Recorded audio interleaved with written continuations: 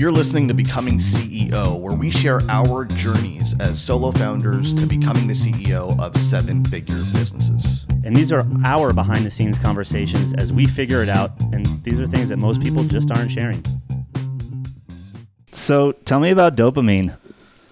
Just don't expect the Andrew Huberman voice, okay? I can't do the Andrew Huberman voice. He's far too cool and intelligent, and he's got that soothing podcast voice too. Like, if the material wasn't dense enough and boring enough in some ways scientifically, his voice alone could put you to sleep in a second. It's just so soothing. So I was listening to the Huberman Lab podcast, fantastic podcast about health and wellness by Dr. Andrew Huberman of the Stanford something or other. Yeah, and 2 hours and 13 minutes long on dopamine.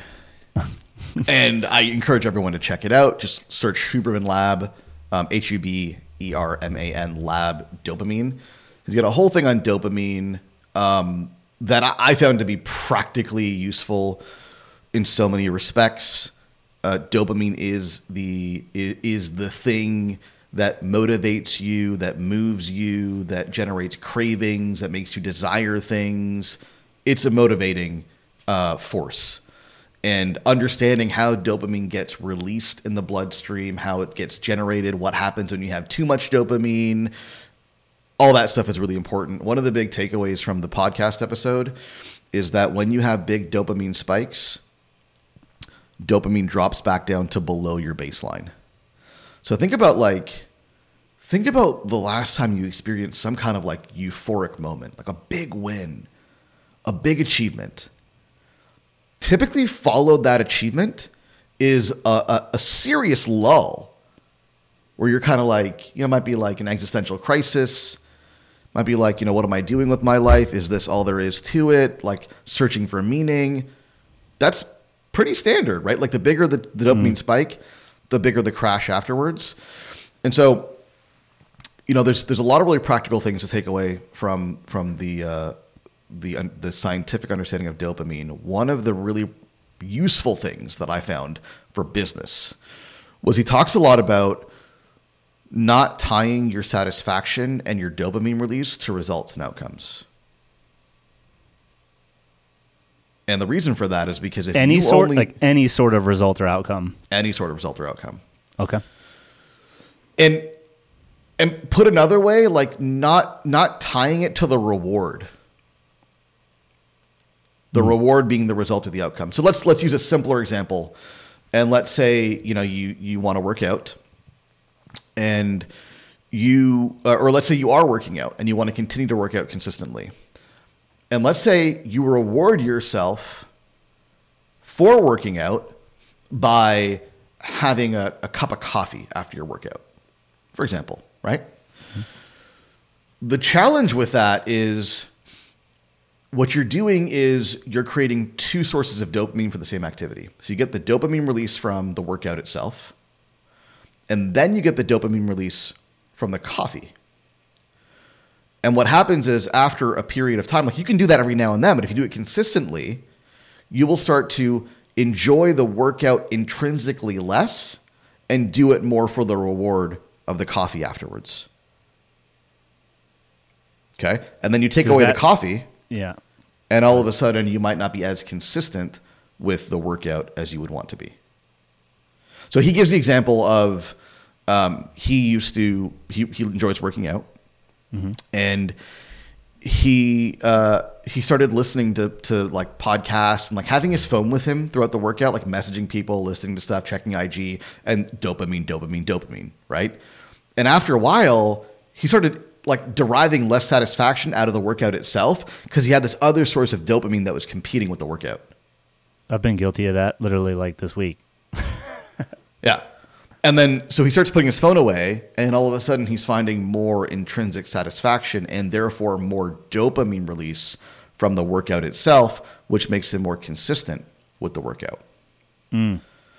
So the warning here is when you draw dopamine from the reward of doing the thing,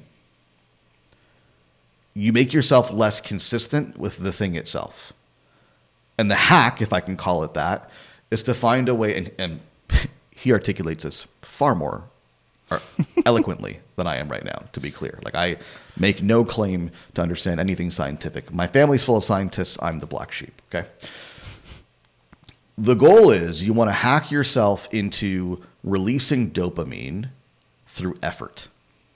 Because when you intrinsically enjoy the thing, so working out being the example here, when you intrinsically enjoy working out, and intrinsically enjoying it means you're releasing dopamine,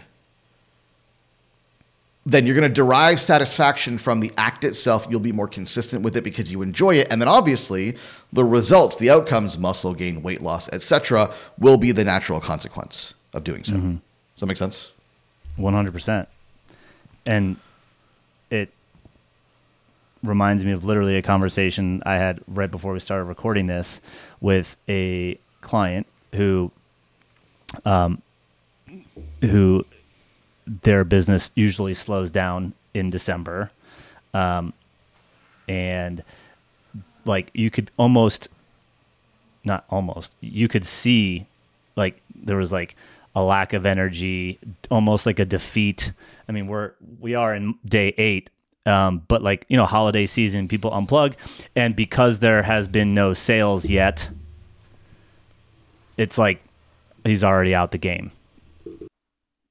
And it's like he's looking at that sales number as, in this example, I guess, the outcome or the result that he would be deriving dopamine from. Yeah, 100%. One thing that we talk to clients about a lot is, the difference between lead indicators and lag indicators. I think we have a whole topic on this. But one of our mantras is, if you want consistency in the lag, you've got to be consistent in the lead.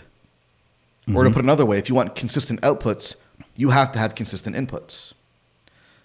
And the thing is, like the biological explanation for this is, if you don't derive satisfaction from the input, from the lead indicators, you're going to be less consistent in executing. And therefore, you will experience higher swings and more volatility in the lag or the outputs. So take December as an example. If December is a slow month in terms of revenue, and guilty as charged, right? Like, I think for a long time, I think this is still true for me, but I'm better than I was, is like and you remember this, right? Because I think I communicated these swings to you probably more than anybody else.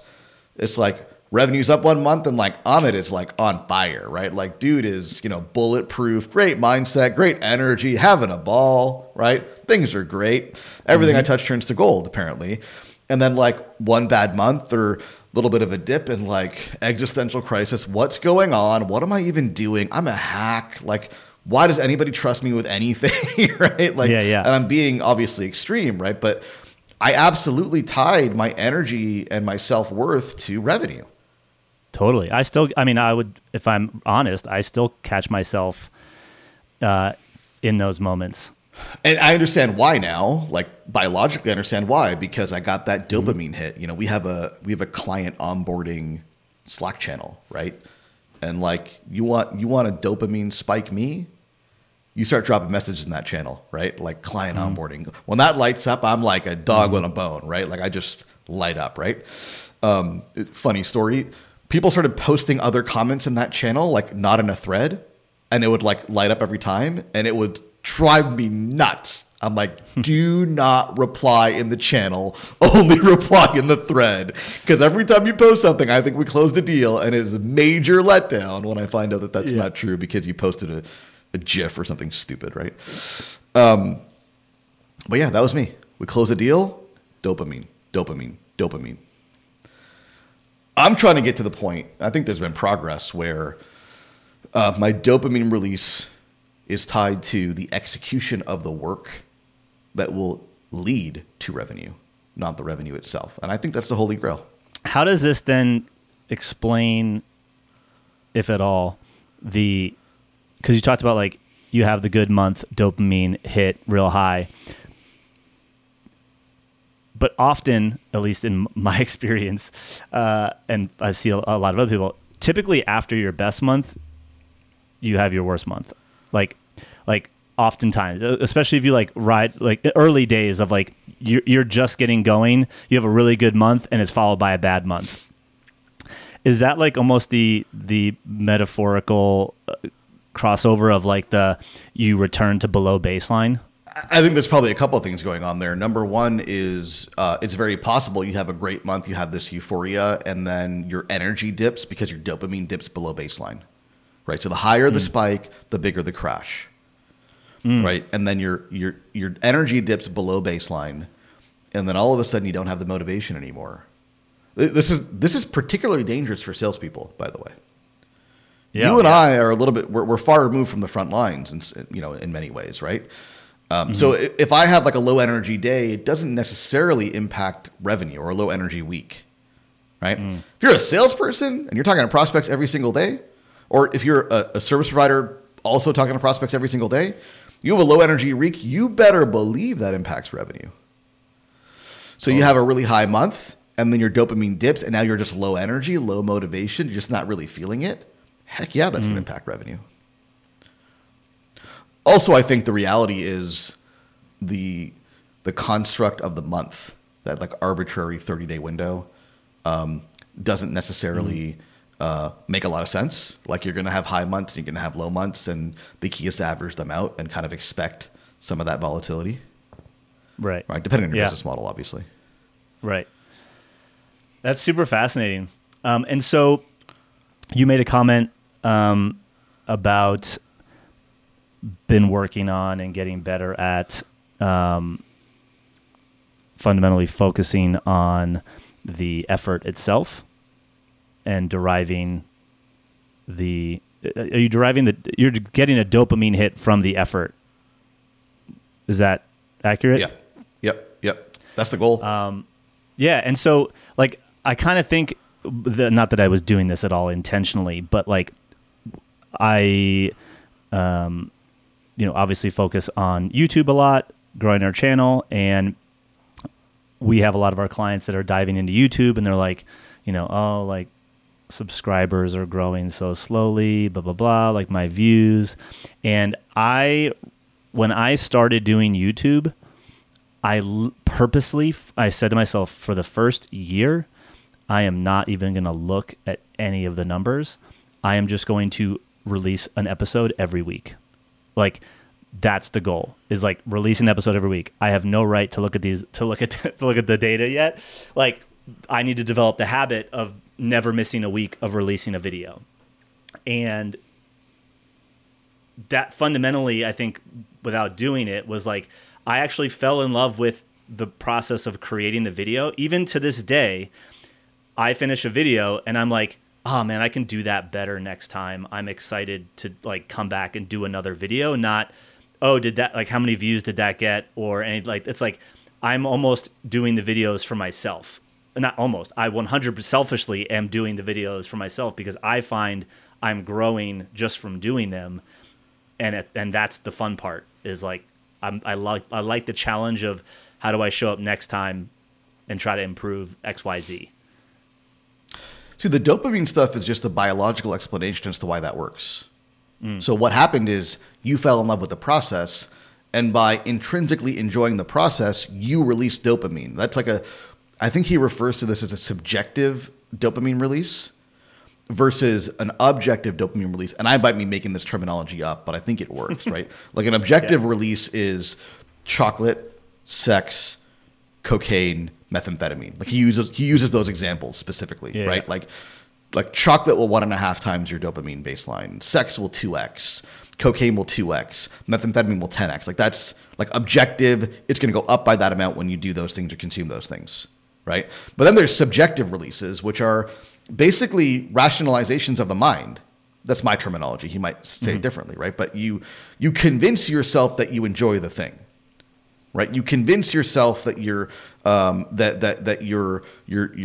you're rationally deriving satisfaction from the thing, and then you begin to enjoy it. Like it's a story you tell yourself, right? Like you go to the gym, and you can either focus on the pain and the inconvenience and the lifts and all that stuff, or you can focus on the identity and who you're becoming and derive satisfaction from doing hard things because it's a test of your character. Like you can focus on one or the other, right? You focus on the pain and you get no dopamine.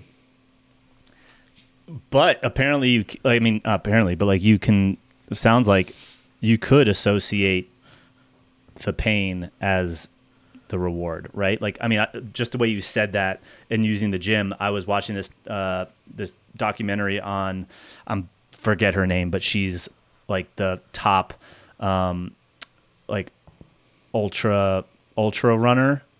She like, you would look at her, you'd be like, she's not even athletic, but she like crushes. And she got interviewed by Rich Roll on his podcast, and she talked about the pain cave, and she's like, it's that mental place that I fall into like mile 10, and I'm like at battle with myself in this cave for the rest of the run for like 80 more miles. And she's like, I love being in there. And it's like, dang, that's some dark, like, how do you, like, what's the mental gymnastics required to even get to a place where you can associate something like that as the leading indicator? I don't really know. Like, I think that this is a goal, right? But if I reflect on my own experience, I think you have to have enough experiences where gain was preceded by pain to know what's on the other side. You know, like, and I think we probably all had these experiences if we actually reflect on them. Right. Right. Like in business in particular, like if I look back on the past, 3-4 years, there have been some tough moments. Absolutely. But to the extent that we persevered through those tough moments, had our head on straight and made the right moves and made the right decisions, there was always something good on the other side. There's always a gain that was produced. Right. And I think having that memory, that helps, right? So that the next time you're in a tough moment, there's some pain. It's a slow December, it's a slow November, whatever it may be, right? You can recall previous experiences where you're in similar positions and recall what came out on the other side, and then therefore derive some satisfaction from the pain because you know where it's going. Right. I think a big part of this is also just learned optimism, training yourself to expect positive outcomes and expectations no matter what the current circumstances are. Totally. Yeah. And also that learned piece is critical. Like, but I also think back to the identity piece that you talked about earlier. And this is kind of where I was going with one of my clients earlier, was like, so yeah, December is rough. Like what was the January like after last December? He's like, oh yeah, like everything picked back up, got back to normal. I'm like, okay, cool. Like, you know that. In my mind, like, I know that we're like, you have a bad month. And in my mind, I kind of have the conversation with myself, at least now, and this comes from those learned experiences, is, well, I'm a business owner. I don't plan on just like having a bad, like, just because I have a bad month, like going back to get a job. Like, you run a business, and a business owner will run a business through good times and bad. And so if I expect to have a business that allows me all of these other amazing things, I can't be looking for an out the second something goes wrong. Like, this is a long game. And I constantly remind myself of that, of like, all right, well, I've already been at this for so many years. Like, it took so many years to get here. Like, yeah, I'm probably going to feel this exact same way again. But like, I sort of signed up for this, and I did sign up for this. And what would any other normal business owner do? They operate their way through it. It's like, so just get through it. Yeah. Like, I'll come out the other side. It may not be pretty, but I mean, identity is so important, right? Because it normalizes identity normalizes experience. Mm-hmm. So if you ask yourself in that situation, have other business owners like me who are at my level or ahead of me experience similar things? Yeah. The answer is inevitably yes. This is what comes with the territory. This is my identity. This is who I am. Therefore, deal with it. And then the other question to ask is, like you can have a little bit of a pity party. That's okay every now and then, as long as it's short-lived. Then the question is, what are you going to do about it? because January, or if we can call it Q1, and I don't know when this goes live. Maybe we publish this in December for the sake of relevance, but Q1 probably has a lot to do with what you do in December. Yeah. You know, we got people coming in right now. So the time of this recording is early December. We got people coming in to talk to us. We're like, I want to start in January. And we're like, that's cool, but you're not going to get results in January. You understand that, right? Yeah, we can start in January. Therefore, results will be later. If you want results in Q1, you start in December. And that's a decision that you make. Mm-hmm. And so for the rest of us, you know, you can pity party all you want about December or insert month of choice, whatever it is, right? But understand that you have agency right now in making moves that will affect subsequent months, and that's where your energy is better spent. Yeah, and this goes back to, like you made the comment, consistent inputs lead to consistent outputs. And I don't know which salesperson said this. They probably got this from some viable source, but I do believe it's true, is like the results that we are experiencing right now are the byproduct of the behaviors and activities and the effort that came 30, 60, sometimes 90 plus days before this exact moment. So like your December is a byproduct of, you know, the activities from the summer, right? Activities from September. And I don't think a lot of people understand that. And that's back to, like, I think that's a great sales frame, by the way, of like, well, if you want results in January, you should start now. Or if you get started in January, that's fine, but you won't have results until February or March. It's a good point though. Like, but it might even be beyond just, it could be way longer than, like, from a indicator perspective. So like the effort started earlier. Back to dopamine, right? When you're able to generate dopamine from effort, delayed gratification becomes easier. Because that's the whole issue here, right? What you're saying is true, right? The effort we expend in December is probably going to yield results months down the road. And if I'm waiting months for that dopamine hit, that is hard for even the most, you know, stoic, disciplined human being. Right? Delayed gratification is a tough thing. We want it and we want it now, right? So being able to extract dopamine from the effort means we get our hit now. We get our fix. We don't need to wait for gratification because gratification comes from implementation. And obviously there will be a spike when the results come, but the hope is that spike is leveled off. It's not as an extreme spike as it might have been in the past. It's more of a moderate spike because we've been getting some dopamine the whole way. So good. So for those listening and now, you know, being experts in dopamine, I made it very clear early on. I'm not an expert. I listened to one podcast. Yes, it was 2 hours long.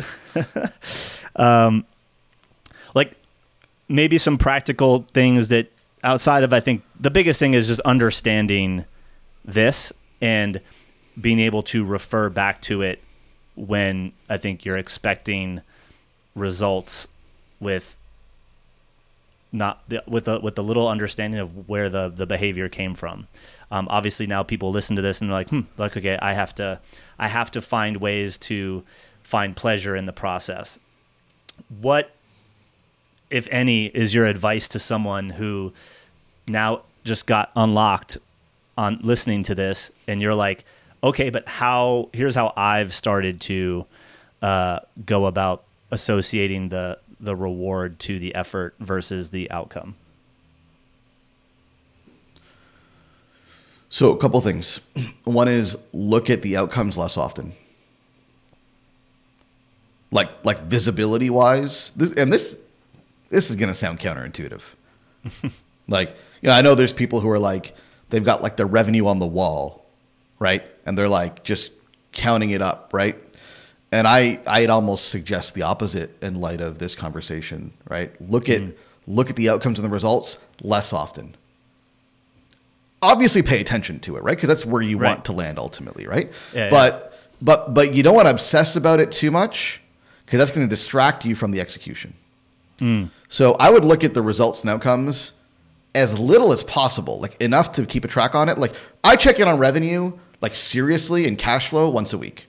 We have a weekly meeting where we look at that stuff. And I'm aware of it throughout the week, but I'm not looking at the reports and obsessing over it. I'm executing. Right. Right. So I would look at the results and outcomes less often, enough to be able to keep track of it, but not so much that it distracts you from what you actually should be doing in terms of execution. That's one. Mm-hmm. And two is reflect on input process wins daily. So there's a great app. I don't remember what it's called. It might be called Daily Wins. You don't need the app necessarily, but it's Dan Sullivan's team put it together. It's a great idea. The app prompts you every day for your top 3 wins of the day. And I would do something like that either with the app or otherwise, but don't. It's funny because we have this speech with our clients all the time. Process wins are greater than outcome wins. Yeah.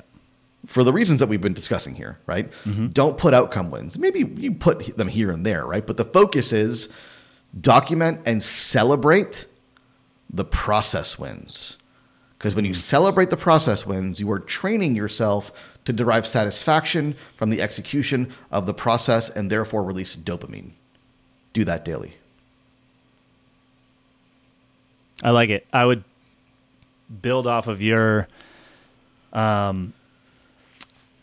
don't look at the metrics, like the person who has the revenue on the wall. I'd actually say maybe not go that far, but I'd say replace those with the outcomes of the activity. Like not the outcomes of the activity, but the activity measurement.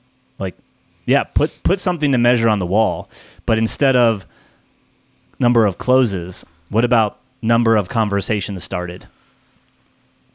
Right? Or like number of videos recorded, or number of push-ups that I did today, Do you know what I used to do? This is kind of crazy, but crazy enough that I think it might actually work for a lot of people. And it certainly worked for me at one point. So I had an activity tracker where I had the days of the week, Monday to Friday, and I had the very specific activities I had to execute. So it might have been like, send these many messages, post this much content, whatever it was, right?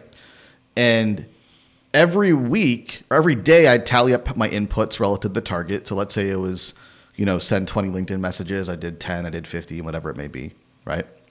Mm-hmm. And the spreadsheet would compute a score. I called it the activity score. So the score out of 5, I think it was. So every day I'm either a 3 or I'm a 4 or I'm a 5 or I'm a 1 or a 2, whatever it is. And at the end of the week, I got a score. And that score was my metric. That was the one metric that mattered the most because it measured the level of my performance and my execution on the things I said I would do. And I paid attention to that religiously. Sounds like a useful tool for your clients. I think we used to make them do it at one point. We have a different version of that now that's maybe a little bit less, militant. Yeah. Oh, that's good. That's good. Yeah, and my last piece, because that was all good, I think like back to the identity thing, and this might be a mantra. You put it in your Apple Notes and pin it to the top. Look at it every single day. The reminder that like this is a choice. Like you get to choose to love the process. And sometimes it's really just a matter of like choosing. Like I'm going to choose to focus on this. Yeah. Yeah. That reminds me a lot of Cal Newport's book. You know the one? There's a few good ones. He's got that one about... Deep Work? It's either Deep Work or So Good They Can't Ignore You. One of those two books where he talks about Steve Jobs and the story of how Steve Jobs wanted to become a Buddhist monk and partnered with Wozniak to sell computers so he could raise money to go to the monastery in Nepal or wherever. Like that's apparently that's what the story is, that he was trying to raise money to go and become a monk. And then he starts selling computers with Wozniak, and then he develops a passion for it via mastery. So the whole premise is mastery precedes passion.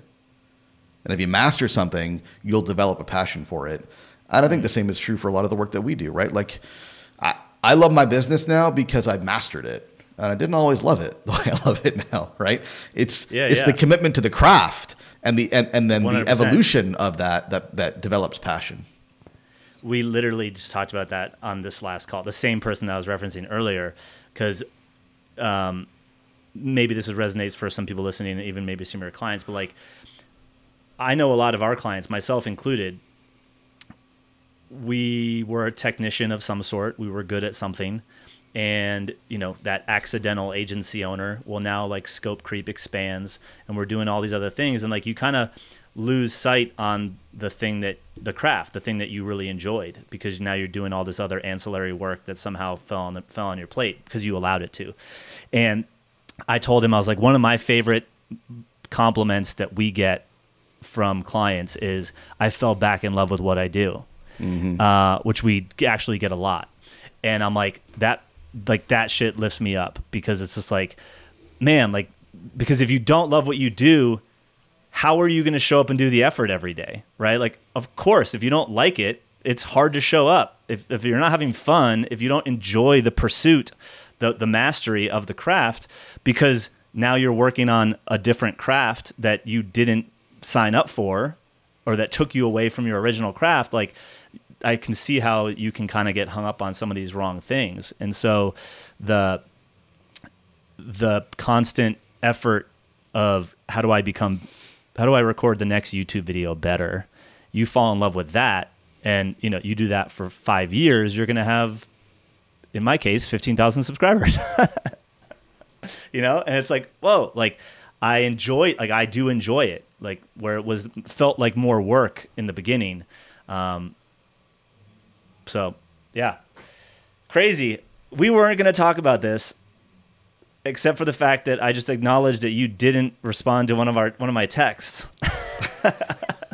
So good thing I brought that up. You're saying I should not reply to your text more often, and it'll yield better podcast content. Is that what you're saying? Possibly. Yeah, possibly.